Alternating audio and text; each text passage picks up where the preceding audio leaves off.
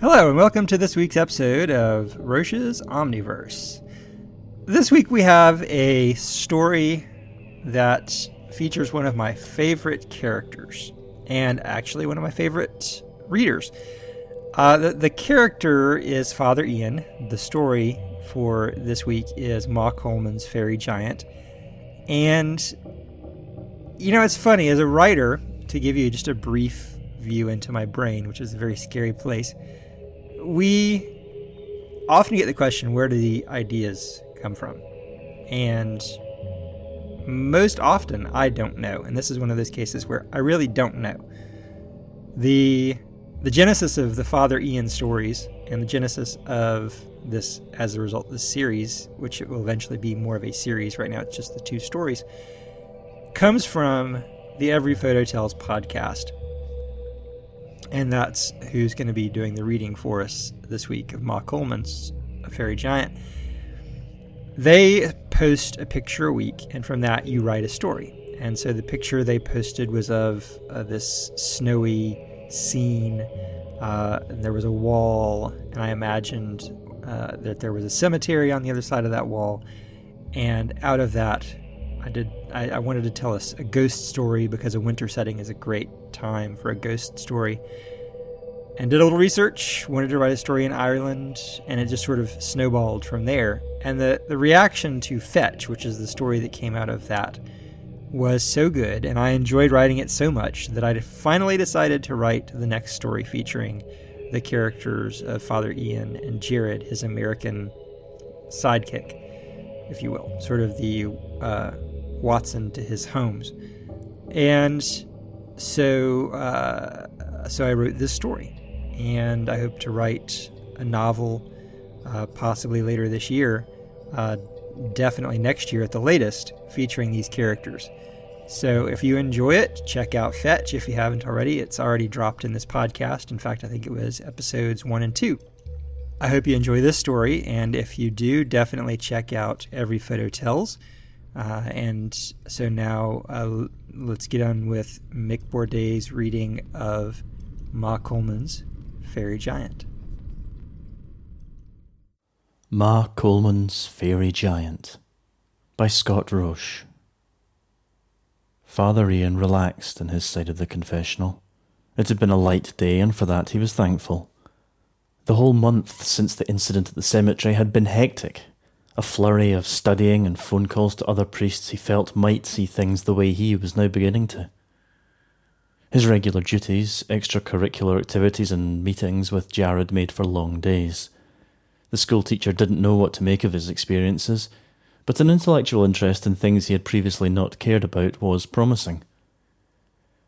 During times like this, Ian was somewhat grateful his little parish was, well, little.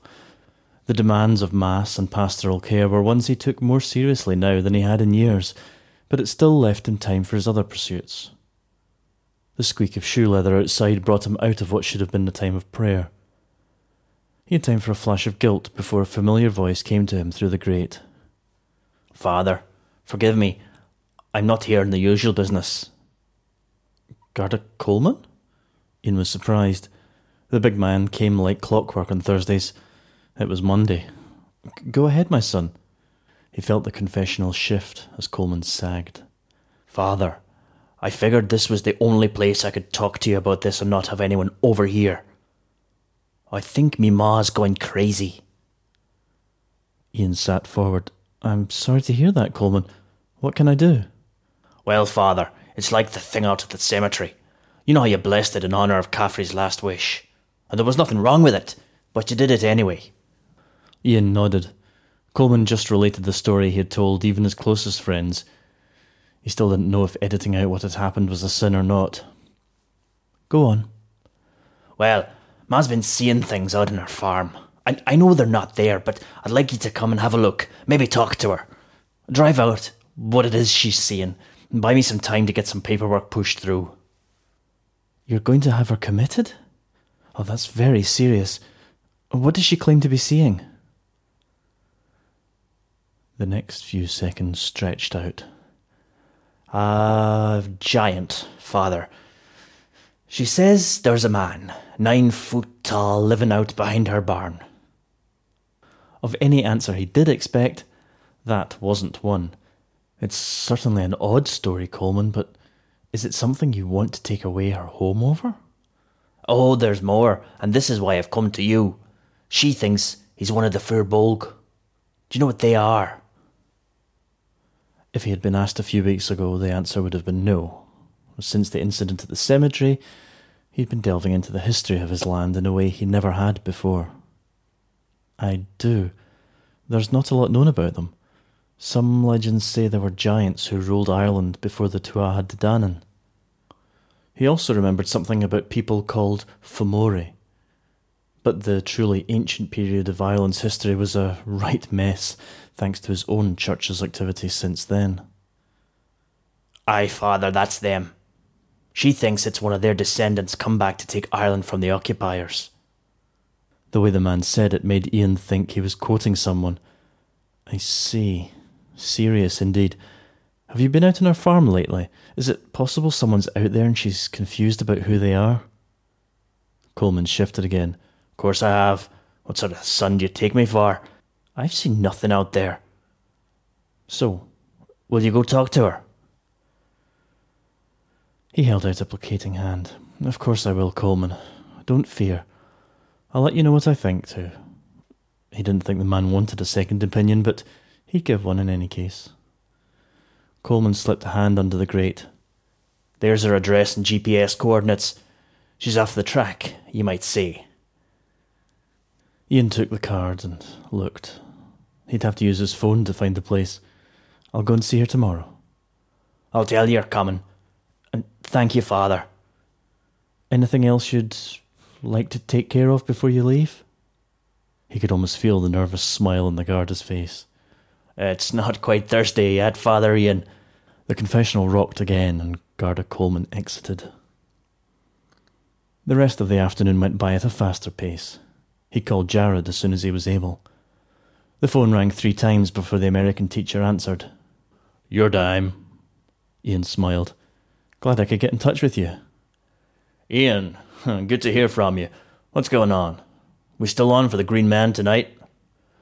I'd like to, Jared, but I've got some research to do. I'm calling to see if you'd like to go with me for a drive tomorrow. Are we packing a picnic lunch? The smile was audible. This will be something of a business trip. I was approached by someone today who wants me to go and visit his mother. This is of interest to me, Hal. It's my day off, so I'm hoping there's something big here. Well, you could say that. Provided what I understand is true, it may be very big. This woman claims there's a giant living on our farm. One from our country's past who's here to reclaim Erin from Yanks like you. Consider my interest piqued. I'll get a good night's sleep. I want to leave here around sunrise. The woman's farm is a good 2 hours drive, even in the best weather, and I'd like to have as much of the day as I can. Bring your camera, and you may want to pack a picnic lunch after all. Well, we'll make a day of it one way or another. Will do, Ian. See you at my house at sunrise. Ian hung up and began to go through his still small but growing occult library. This didn't sound like the ghosts and demons he'd been spending much of his time studying, but provided it wasn't just a case of a woman entering senility, there was a good chance this would be his second brush with the supernatural. He wanted to be ready. The rest of the night was spent in prayer and study. The next day was cold and windy. It promised to warm up as the day progressed, but Ian dressed in stout hiking trousers and a bulky grey sweater with a light turtleneck underneath. He also brought along a thick walking stick and a small black leather bag containing the sacramentals. He was ready for whatever the day brought, even if it was just a jaunt through the countryside. He pulled his small sedan to a stop outside Jared's house and saw the bespectacled teacher standing there with a wicker basket in one hand and a modern hiking staff in the other. He couldn't help but chuckle. The messenger bag slung across his back would likely hold a laptop, camera, and a few books pertinent to their discussions and the day's journey. The priest smiled and shook his head. Jared opened the rear door and placed his things carefully on the back seat. Everything was in easy reach from the front if he needed anything. Apparently satisfied with placement, he held out a finger. "Back in a sec." When he returned, he was carrying a large thermos. He opened the passenger side front door and placed it on the floorboard. "I don't know about you, but I need my coffee." He climbed in and patted the thermos. "I hope you have 2 cups." He was more of a tea drinker, but Jared was a wizard when it came to the black brew Americans were fonder of. He reached back and produced 2 collapsible travel cups while Ian got them on the road. He poured 2 generous tots. "So, tell me about this giant." Coleman hadn't come to him as a confessor, so Ian didn't feel terribly odd about telling his friend some of the details. He filled the man in as he drove. "So you don't think she's crazy?" Jared sipped at the lightly sweetened coffee. "I didn't say that. I have to meet with her and try to assess her condition as best I can, before I can be certain of her mental state." Ian. He shook his head. "Someone says I'm seeing giants, and you don't automatically go, 'You're frickin' nuts'?" Ian shrugged. "Well, to be sure, she could be entering the early stages of Alzheimer's. But there are certainly men around of that stature. Perhaps he's real, and he's the one who's crazy. Perhaps Coleman's mother is just lonely and buying into the story. And Coleman doesn't see the 9-foot revolutionary on his visits because..." This is the reason Ian wanted to bring his friend along. The man was a first-class skeptic. "Suppose he lives rough. Maybe he's off the property when Coleman visits. The man also isn't known for moving through the bracken like some ginger ninja."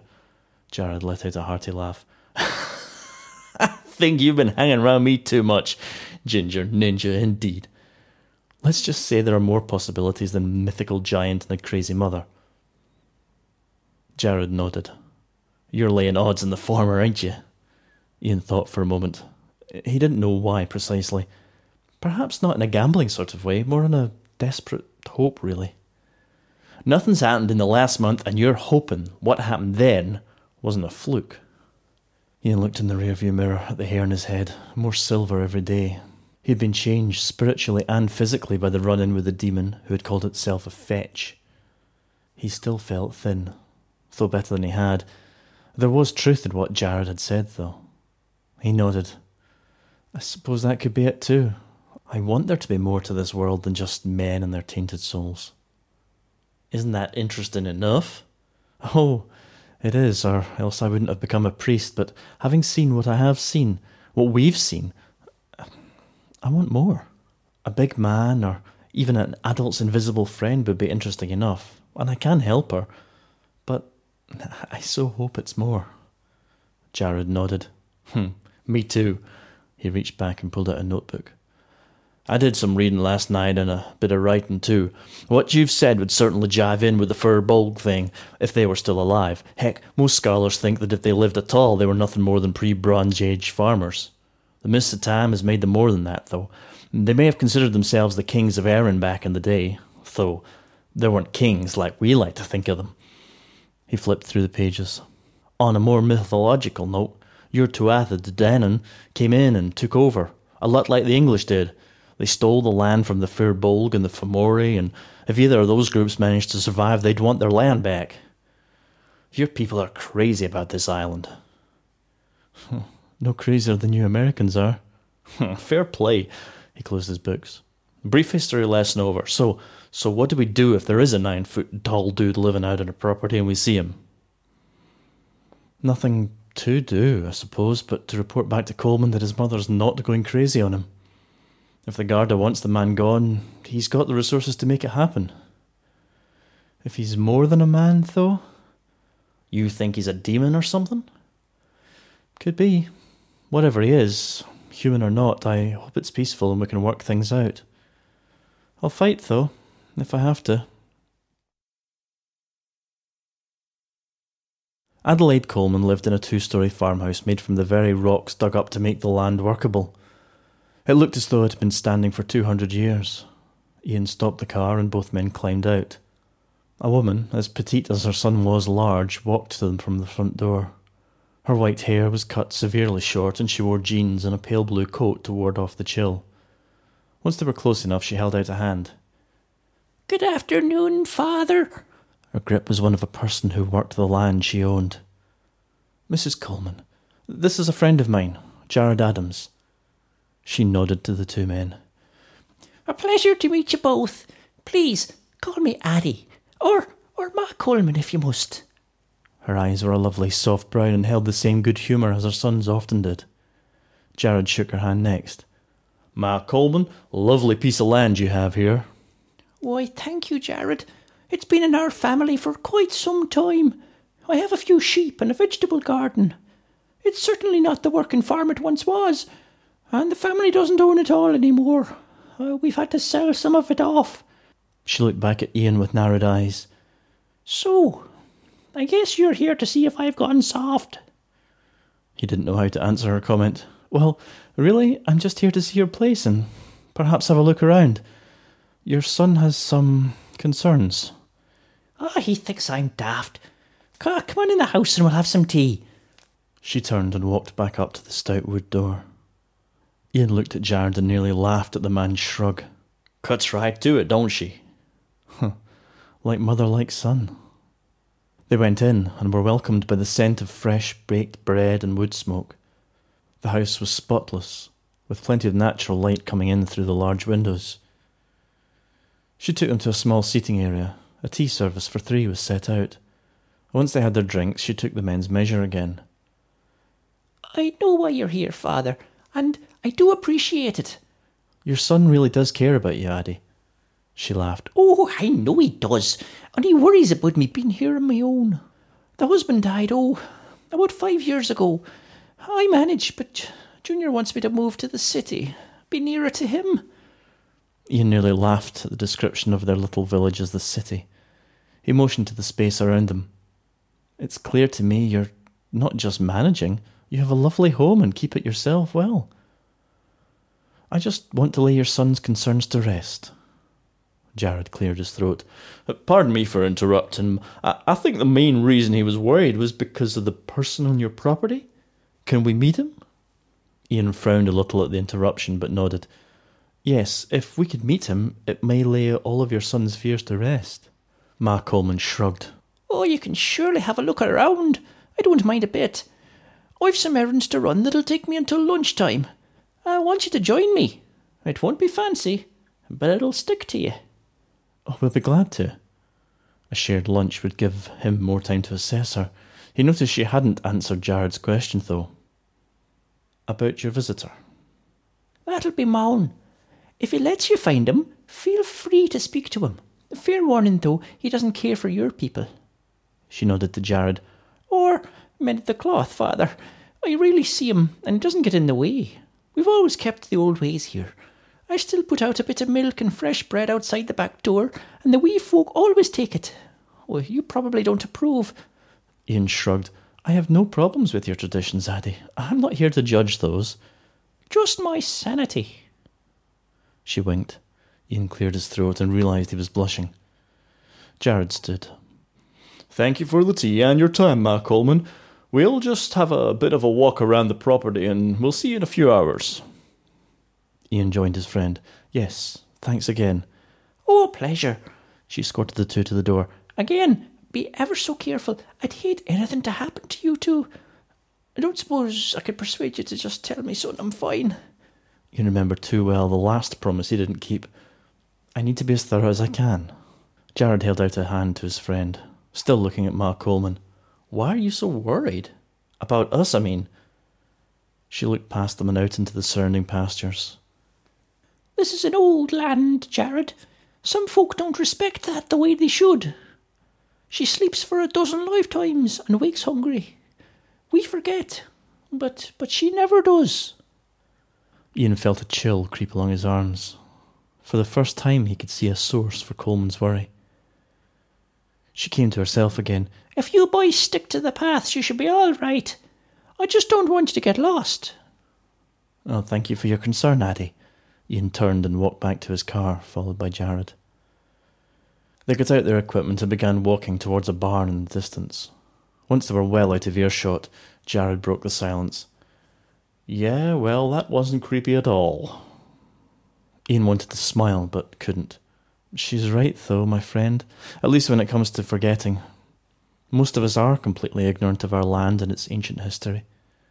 It hasn't been very well preserved, and the original inhabitants, if there were such a thing, are largely forgotten. It's a shame, really. Coming from a country where our oldest buildings still aren't as old as Ma Coleman's house, I can't really identify. The men closed in on the barn. To get to it, they had to cross a few dozen yards of greensward, dotted with mushrooms. The wind picked up, and the sound of metal banging on wood almost made Ian jump out of his skin. He tightened his grip on his walking stick, and his left hand crept to the St. Michael's medal in his pocket. "Don't do that. I don't like it when you do that." Jared's voice pipped up from behind him. "Do what?" "Dig for your rosary. It means you're scared." Ian laughed weakly. "I didn't realise I had a tail." He looked back to his friend. The look of horror that crossed Jared's face made him whip back around. The creature stood just 8 feet away. He hadn't heard it come up, and considering it was at least 9 feet tall and weighed somewhere north of 400 pounds, the amount of stealth was surprising. It wasn't a man, though it did have 2 arms, 2 legs, and all the features you would expect. One unexpected set were the horns spiralling down from its temples, nearly touching the line of its jaw. The eyes were another. He couldn't put his finger on it since his brain was screaming in panic, but something in those eyes made his bowels turn to liquid. He tried to find words of prayer, but fear had wiped them from his mind. "Hello, interlopers." A hand capable of palming a dinner plate rested on the hilt of a sword at its hip. Patchwork furs covered its body. The skin he could see was a dusky grey, a pallor he'd expect of the soon-to-be dead. "You were warned not to come here. It drew the sword. What happens next is on your head." The blade flicked out and the creature lunged forward. "In the name of God, stop!" The words exploded from Ian's mouth and his hand rocketed forth from his pocket. The rosary dangled in front of him. The creature laughed, a rusty, crackling sound. "Your trinkets don't mean anything to me." The blade twitched, parting the strands of the rosary neatly. "Nor does your god's name." Ian didn't feel the same sort of evil he had from the demon. If this beast was supernatural, perhaps it wasn't evil. Still, it had stopped. "Don't kill us. Please." The tip of the sword drooped a little. "A priest who says please? That's rare enough to listen to a little while longer." It gestured towards the barn. "Come into my house. Let it be said by none that Maln doesn't have a sense of hospitality." Ian and Jared walked towards the barn. The creature, Maln, followed closely behind. Ian looked over at his friend. The man looked panicked, but not in shock. Where did it come from? It just appeared. "It does have a name. Now it will know yours." Father Ian McCowan. Jared Adams. "Now that we have been properly introduced, please stop referring to me as though I were less than human. I may not be one, but I see my condition as an advantage." Ian nodded. Fair play, man. My apologies for any disrespect. "Well, you say please, and you apologize. The church has come a long way in its brief life." The rest of the trip to the barn was made in silence. Once they arrived, Ian opened the door. The smell of hay and sheep was rich and pungent. He missed the scents, familiar enough from his boyhood. "Make yourselves comfortable. I'll know why you invaded my land before I deal with you." Ian walked to a hay bale and sat. Jared walked over beside him and squatted on his haunches. It was the American teacher who spoke first. "It was my understanding that this is Ma Coleman's land." Maln, who had needed to squat to walk into the barn, closed the door behind him. "I think of it as being on loan to her." His sword was back at his hip, but those massive hands with thick, cracked nails could do the job well enough. "We were asked to come here to check on her health." "The son, meddling bugger.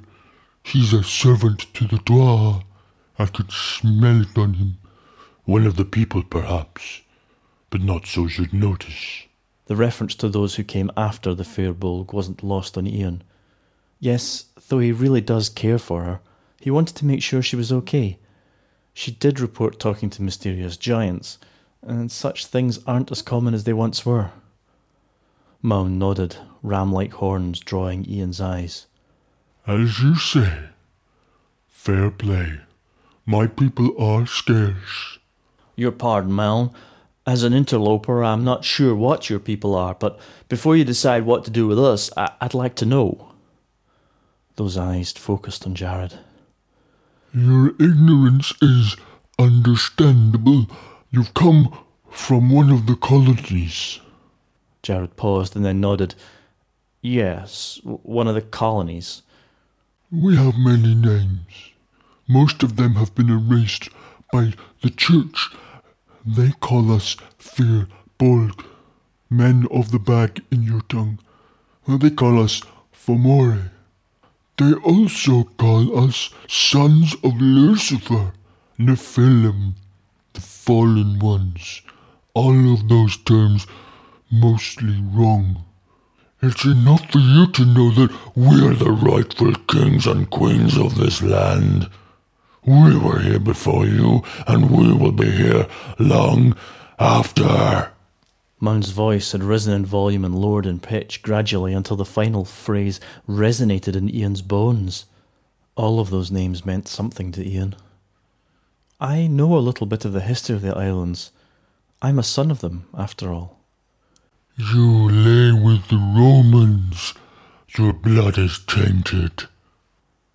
Ian nodded, although the characterization made him angry. I respectfully disagree. I'm from Ireland, and my family has been here for hundreds of years. Maun's laughter was like granite boulders rubbing together. That long, then? I'm half that old priest, and I'm a young one by my people's standards. All I'm saying is that I've been told your story since I was young. I just want to know the truth. Maun's eyes bored into Ian's. It wasn't comfortable. After long seconds, he nodded. Not every word out of your mouth is a lie. Good. He sat, cross-legged. Ian could see nothing of the creature's body under those furs. Thank you. If you want to know the truth, you might start with asking the Romans. I know they have the true tales written down somewhere. That's their way. They take things from the people they cross, like stealing their true names. It gives them power. They hold those stories and replace them, just as changelings have done with human babies. I don't have time to set you to rights, but I can tell you this. They managed to drive us, even us, underground. We have hidden for too long. We've raised our own, passed on our stories so they will be remembered and readied for the war to take back that which is rightfully ours. Ian heard scratching and looked over to see Jared taking notes on a little spiral-bound notebook. He looked up when he realised Maun and Ian were staring at him. Some of your experience sounds familiar. If you control the language and the history, then you control the country and its people. Maun nodded. Aye, it's the way of things. You're not too stupid. Jared grimaced. Thanks. I was just thinking, how are you going to take things back? The men and women of this land have forgotten. They rely on metal tools and what passes for knowledge. New creations will not stand against the old magic this land still possesses. Not while we still know how to use it. Ian's ears nearly pricked up at the word magic. Magic's not real, though. He realised how foolish his statement sounded when he was sitting across from some sort of creature out of a children's book. There was the laugh again. You have made my point, priest. As long as you and yours believe it's all a bunch of drivel, the battle is over before it even begins. Jared shifted in his seat. You're just a creature of flesh and blood, right? Well, you're not magic. Maun reached into the furs and pulled out a short knife hidden there. He drew its blade against his left thumb, and red blood dripped to the dirt. He returned the knife to its home.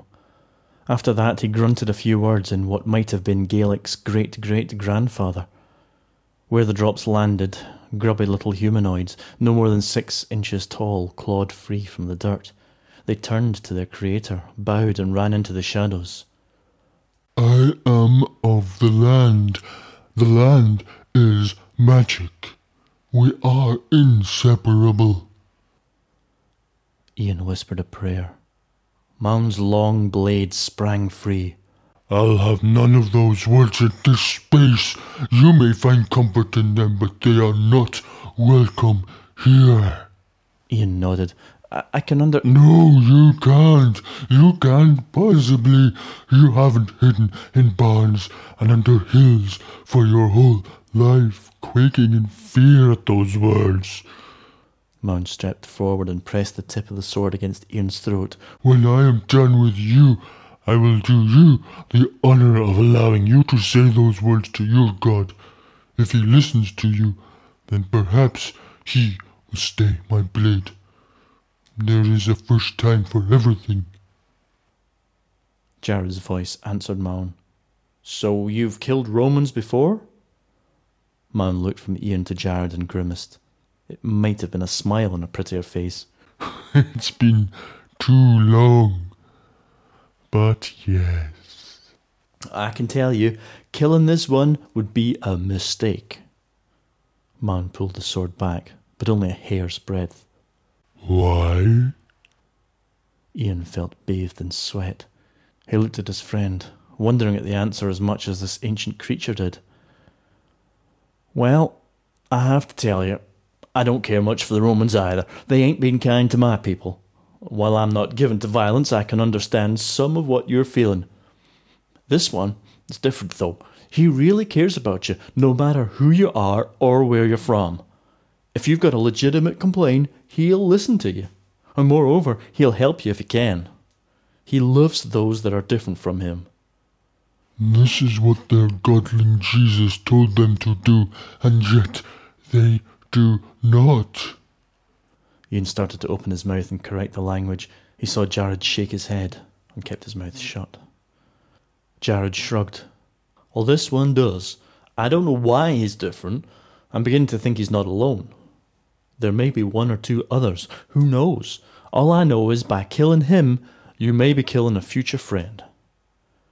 Maun removed the sword from Ian's personal space, but it was still too close for his comfort. How can either of you help me? There's a story I've heard about a mouse and a lion. My people invented this story, so I know of it. The mouse removes a thorn from the lion's paw. Are you mice to my lion? Maun laughed again and sheathed the sword. If I let you go, you will owe me a favour, and one day will prove useful. Is that what you propose? He looked at Ian. You, Roman, do you think so too? Ian shook his head. I don't know. I do know Jared is right. In everything he said, I am called to love all creatures. You are created by God as much as I am. Maun snorted. You continue to say things to shock me, priest. And this keeps you alive, if nothing else. I do want to help you. I can't help you to take over Ireland, but then again, you can't do a worse job running it than the English did. And at least you speak the language. That made both men laugh. I don't know what I can do, but if you kill me, I can do nothing. If I let you go, then you will go and tell your king of my existence. Then they will come for me. There was something akin to fear in Maun's voice if Ian read it right. I have no king but God, and few men above me would believe me if I told them about you. Mound tapped his sword. There are those who believe. We are still hunted, though it is not as bad as it once was. Jared stood, rubbing at his thighs. Oh, for what it's worth, if we did tell anyone, we'd be locked up. They would think we were insane. We would owe you our lives, and I know that I would do nearly anything you ask in the future. It's only fair. I am nearly convinced. Mahon pulled his knife again. Hold forth your hands. He waited while they obeyed. He sliced their palms quickly. Ian noticed that the small blade absorbed the blood in its edge like a sponge. He hissed at the pain, but it didn't last long. There was a fine scar where the cut had been, as though it had healed naturally. I accept your offer, and the blood has tied you to your promise. When I call on you, you must come and do whatever I ask. Ian didn't feel entirely comfortable with the idea. Fear not, Roman. I will not ask you to break promises to your godling. You are one that holds them dear, and I respect you for it. What I ask may be uncomfortable, though, so your worry is warranted to some degree. He looked at Jared. To what god do you swear allegiance? None, really. I don't believe in gods. Mound's brow wrinkled even more. Don't? What? Yet you travel with the Roman, and these are strange days. He looked at Ian. Can this one not see there is some of the goddess in everything? I have tried to convince him that the Creator's beauty is manifest in his creation, and so far it hasn't worked. Ian couldn't believe he was on Mound's side theologically, difference in gender notwithstanding. You're enjoying this little sidebar too much. No, Mound, I don't agree there needs to be any sort of creator for a beautiful thing to exist. I understand this no more than I understand the belief in the godling Jesus. It doesn't matter though. You are friends with this one, and your blood now binds you. Believe it or not, you would ignore it at your peril. So we can go? Ian stood. Yes. Go before I change my mind. I will think of some way for us to call this debt, even as soon as I can. There are dire days ahead for us all, so it shouldn't be difficult. Jared moved towards the door, beckoning Ian. Dire days? What does that mean? As I said, we are going to war. The Tuatha still rule this land, but their grip is weak. We will strike when the time is right, and there will be so much blood and death. I may have only spared your lives for a month at the most. Ian walked towards the door, but his legs felt disconnected. There was to be a war in a month? As near as he could understand it, the Tuatha represented order and civilization. Those were things he should be upholding against the chaos of the enemy. Yet he found himself indebted to a horned creature from a nightmare. Maybe it would have been better if he died under Mound's sword. A martyr's death would be cleaner than the road he was now on, no matter how short the road was. He felt Jared pulling him out of the barn. What's the rush? Jared looked at him, jaw practically hanging open. He closed his mouth with a click. So you're just going to trust the big magical giant isn't going to change his mind? He did say he might, you know. Ian nodded and let his friend lead. They stumbled along the ground and broke into a run after a few yards. Worried about distance more than direction, they soon found themselves off the path and in the middle of a stand of trees. Ian leaned against the nearest oak and tried to catch his breath. Did that really just happen? Jared was flipping through his notebook. Well, the notes I took are all still here, so if it was a hallucination, at least it's a well-documented one. Once he felt less light-headed, Ian stood up straight. He looked around carefully. Where are we? Jared looked up from his book. We can't be any more than a mile or so from Ma's house. It's that way.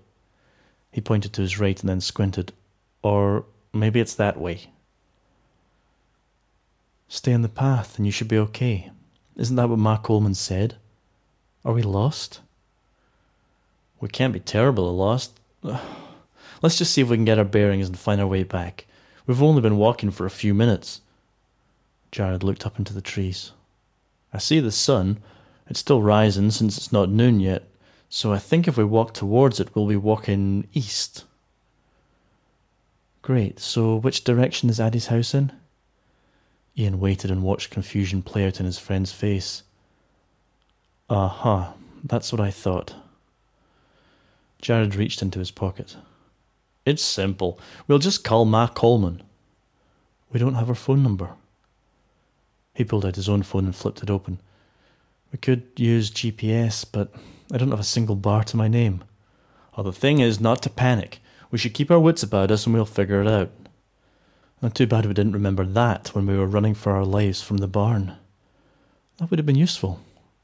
Damn it, Ian, I'm the sarcastic one. The two friends shared another laugh, this one a little less strained. I think you're right, though. I remember the sun was on my left shoulder during most of the run. We keep it on our right and try to keep a straight path. If we don't find our way out of the woods, at least we can come back and try a new direction. We'll mark the trees so at least we can know where we're going. Jared tucked the notebook back into his messenger bag. Good plan. Best one we've got, I guess. He pulled out a pocket knife. I'll mark the trees and go slow. The men made the trek up and back at least 4 times. At the end of the 5th, Ian could swear he heard talking. His first instinct was to charge ahead, but something held him back. He motioned for Jared to continue forward, but to do so quietly. The forest floor was covered in soft moss, a fact which made Ian feel less than hopeful that the way back would be easily found. This sort of moss didn't seem to be any he had seen before, and the trees looked far too old. Once they'd moved a few dozen yards further forward, the voices were discernible. Progressing as planned? This voice was distinctly male, powerful and deep. The answering voice seemed androgynous. Yes, they are convinced the humans are ready to be mown like wheat. It didn't take much, really. In fact, it's so convincing largely because it's almost true. Were it not for the sheer number of the vermin, we would have taken them centuries ago. And what will happen if they are successful? We have our agents in place in the church and in other areas in order to prevent that success. That end of the plan has been flawless. It is fortunate we think in terms of decades and centuries rather than days or weeks. Infiltrating the human centres of order, such as they are, couldn't be easier. If the humans need real power to defeat the Fomori once and for all, just enough will be provided for them. Very good. Ian looked back at Jared to confirm he was hearing all this. He was pleased to see the man with his notebook out, scribbling furiously. Ian wanted to see who was talking so he could describe them to Maun. He went down on elbows and knees and crept forward slowly. There was little undergrowth. In the distance he could see armoured feet and the hooves of a massive horse. Once they are defeated, we will take out the Tuatha Dé as well. They have weakened more than enough to no longer be a threat. Once we regain our foothold, we can use the humans the way they used us for centuries. Ian continued moving forward. He could feel that some bugs had crawled under his shirt, but he ignored them as best he could. Now he could see the two figures nearly up to their waist. The armoured figure seemed little more than a child dressed in chainmail. A slim sword rode low on his left hip, and he had a helmet with a noseguard under one arm. When he got a clearer picture of the other man, he almost made his presence known.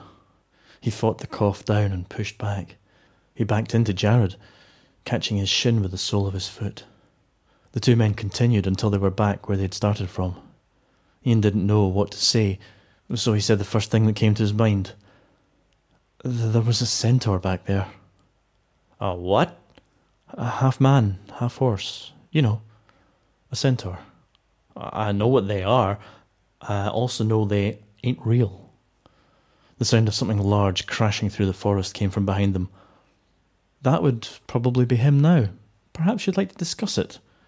Jared looked towards where the sound originated and then back at Ian. I don't think so. Let's go. For the second time, the men ran through the woods, heedless of where they were going. The noise didn't diminish, but it didn't grow either. Tree branches snapped at Ian's face and tugged at his jacket. It felt like the very woods themselves were trying to slow them down. As he had the thought, the ground in front of them took on a steeper slope. The two men had to fall on all fours to scramble up it. Once at the top, Ian stopped, panting. Wait. Even in these woods, we couldn't outrun something like that. He should be on top of us already. He looked down into the depression they had climbed out of. There was no sign of their pursuers. Well, maybe it was just some guy and his horse. You were agitated. You could have seen it wrong. He nearly spit. I know what I saw. There was a centaur and an elf. Jared laughed. An elf? And not a hobbit, then? Is now the time to be making fun? He held out his hands to the woods around them. If we weren't lost before, we surely are now. Besides, how did you feel about giants or demons more than a month ago? Jared looked to him and out to the trees a few times. Oh, let's table this discussion for now and assume that what we heard is more important than who said it. And the timing of it. We just so happened to be in the right place at the right time to hear news that might be useful to someone we just left. Jared nodded. It does seem awfully cute, and I still don't entirely buy what went on back at the barn. Someone's screwing with us. I just haven't figured out how yet. Not just because you don't believe in fairy creatures. No, not just because of my lack of faith, though that is part of it. Well, let's just assume for the moment I'm beginning to see things your way. That's a small step. Lots of people are still religious, but there aren't any people who believe in the fae and that sort of thing, are there? Ian shrugged. No, not that I know of. Superstitions, to be sure, but there's a significant room between putting out a bit of bread for the brownies and running into a full-blown centaur. So if we're not really seeing those things, then who could possibly be messing with us? Why? And how? He flipped through his notebook again. The look on his face changed from concern to fear. He turned it to Ian, and the priest was shocked to see the notebook was covered in gibberish. What the hell? Ian ran his fingers through his hair. What the hell indeed? The last thing that seemed real was sitting in Ma Coleman's kitchen. Everything since then had the quality of a nightmare. Could we be dreaming? Dreaming or drugged, I suppose. You think Ma Coleman drugged our tea? If so, to what end? And how could we be talking to each other? I don't like that either. Whatever they were going through, Ian was sure they were together. If he was dreaming, then Jared didn't seem like a part of that. He didn't seem to have that same odd air that everything else did. He was real. Solid. You're staring. Ian felt his face grow warm. Just be glad I'm not poking you to make sure you're a person and not a phantasm.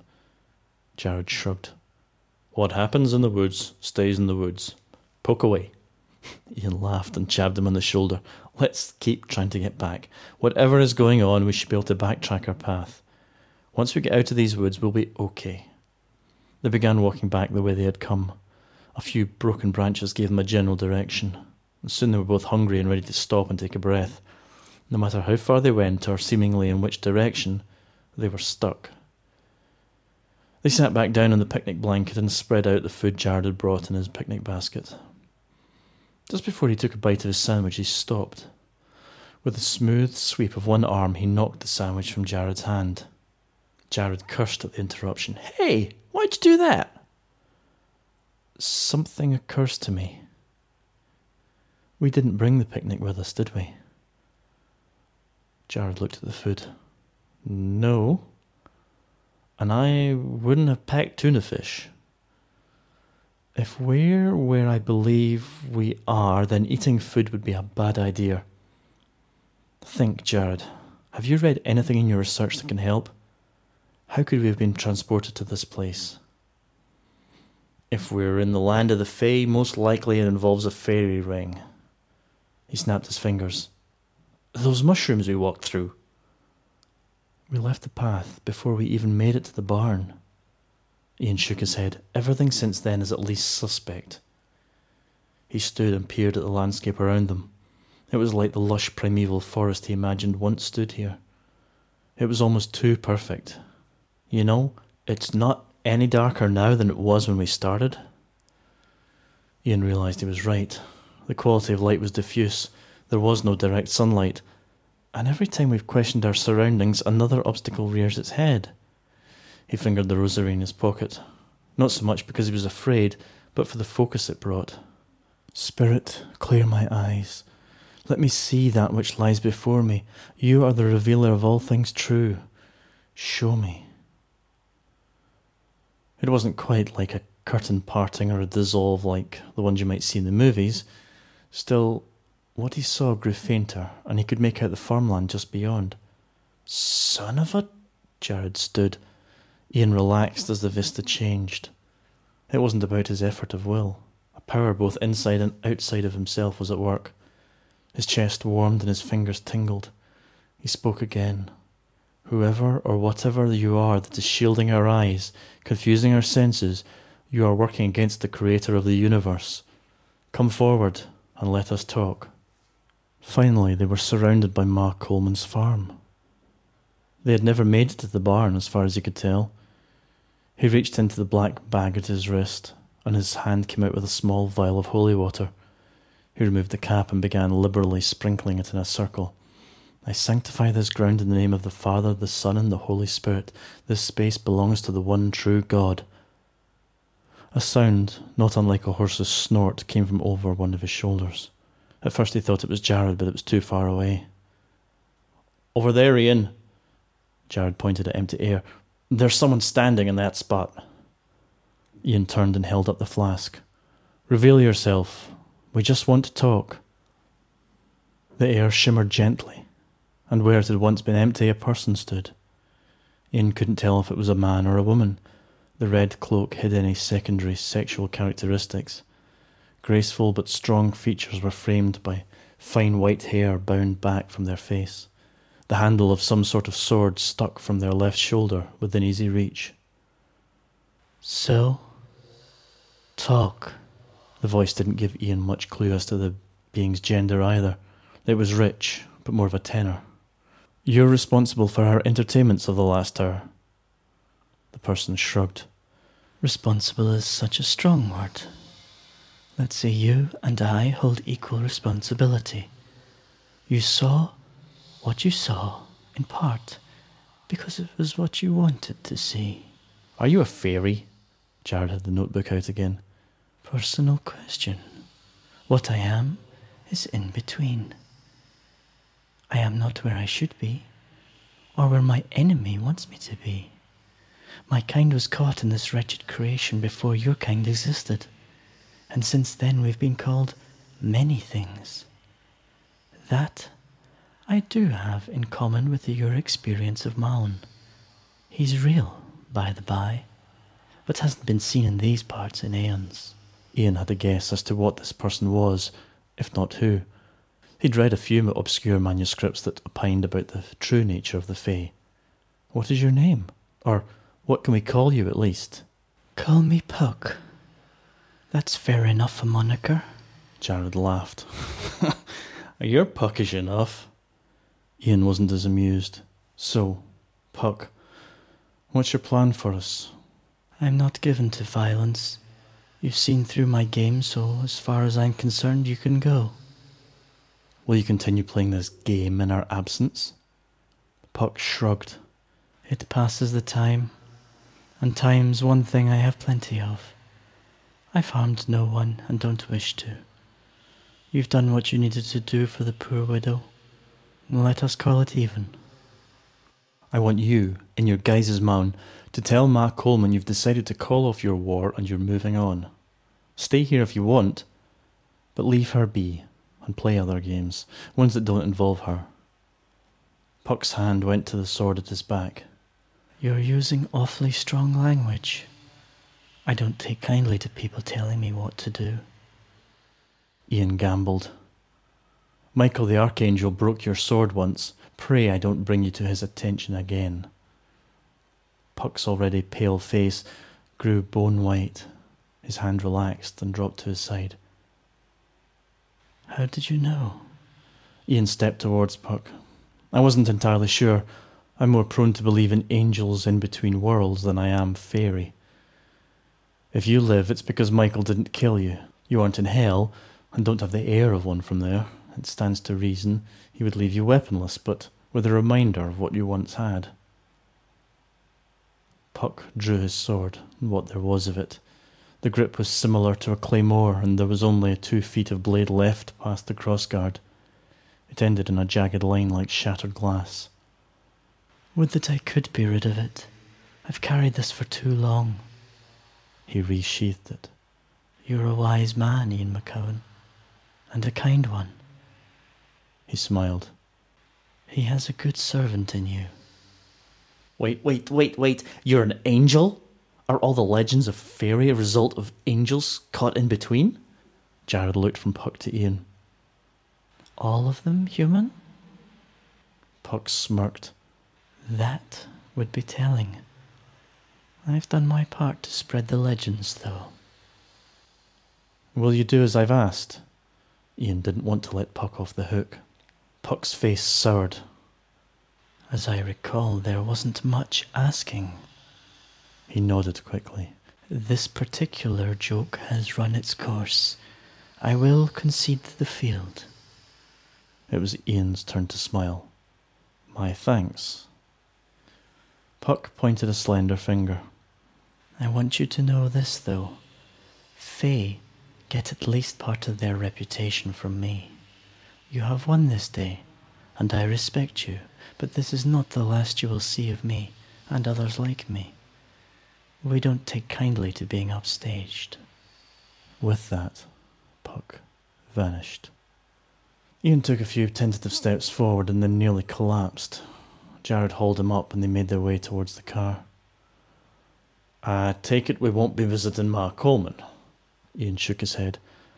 I don't think so. I can rightly tell him his ma isn't crazy, and I hope this will be the last she sees of the giant, so there's that. And not all the way fallen angel? Ian shrugged. That's what it sounds like. I haven't read anything conclusive about their nature, or even that they really existed. I guess I'll get to write the book. Not what I thought we'd be getting into, but in a good way. He looked to his friend. I'm like you. I kind of like to believe Fae exist, but I'm not ready for it. I'll do some digging into this phenomenon when we get home. Even a few, like Puck, could explain much of supernatural phenomenon. Why wouldn't he be in hell? Ian stopped him and stood under his own power. I could give you a supposition generated in the last 2 minutes based on years of study, but I don't know. I like to think he's in purgatory, being purified for an ultimate reunion with the Father. I haven't given much thought to the restoration of angels, but it's worth a few thoughts now that I know they're not all evil that have fallen. Do we know that, really? I mean, we can't be sure this Puck was really an angel. We've spent the last hour or so between fantasy and reality. Well, if what he said was true, we'll find out soon enough. We can add an in-between angel to the short list of supernatural beings we've found ourselves on the wrong side of. Jared made a big show of counting digits. Only 2. Ian threw an arm round his friend's shoulders. For now, my friend. For now. I'm sure we can double the number if we try really hard. They limped the rest of the way to the car. Images, scents, music. These are some of the strongest triggers of the memory and imagination. Everything was so clear, making our ears tingle with glee. Take a photograph and show it to someone. Will they focus on the subject? Is it someone or some place they know? His mind was somewhere in an old temple. Is there something that catches their eye in the background? If they know nothing of the people or places within, will they imagine their own stories behind them? The lady launched herself at him as if shot from a gun, almost tackling him in the process. Is that girl smiling because she's in love, or because she's happy with her new red shoes? Is the car sitting by the road abandoned, or has the driver run out in search of his lost dog? The reason I'm here is that there has been an incident last night.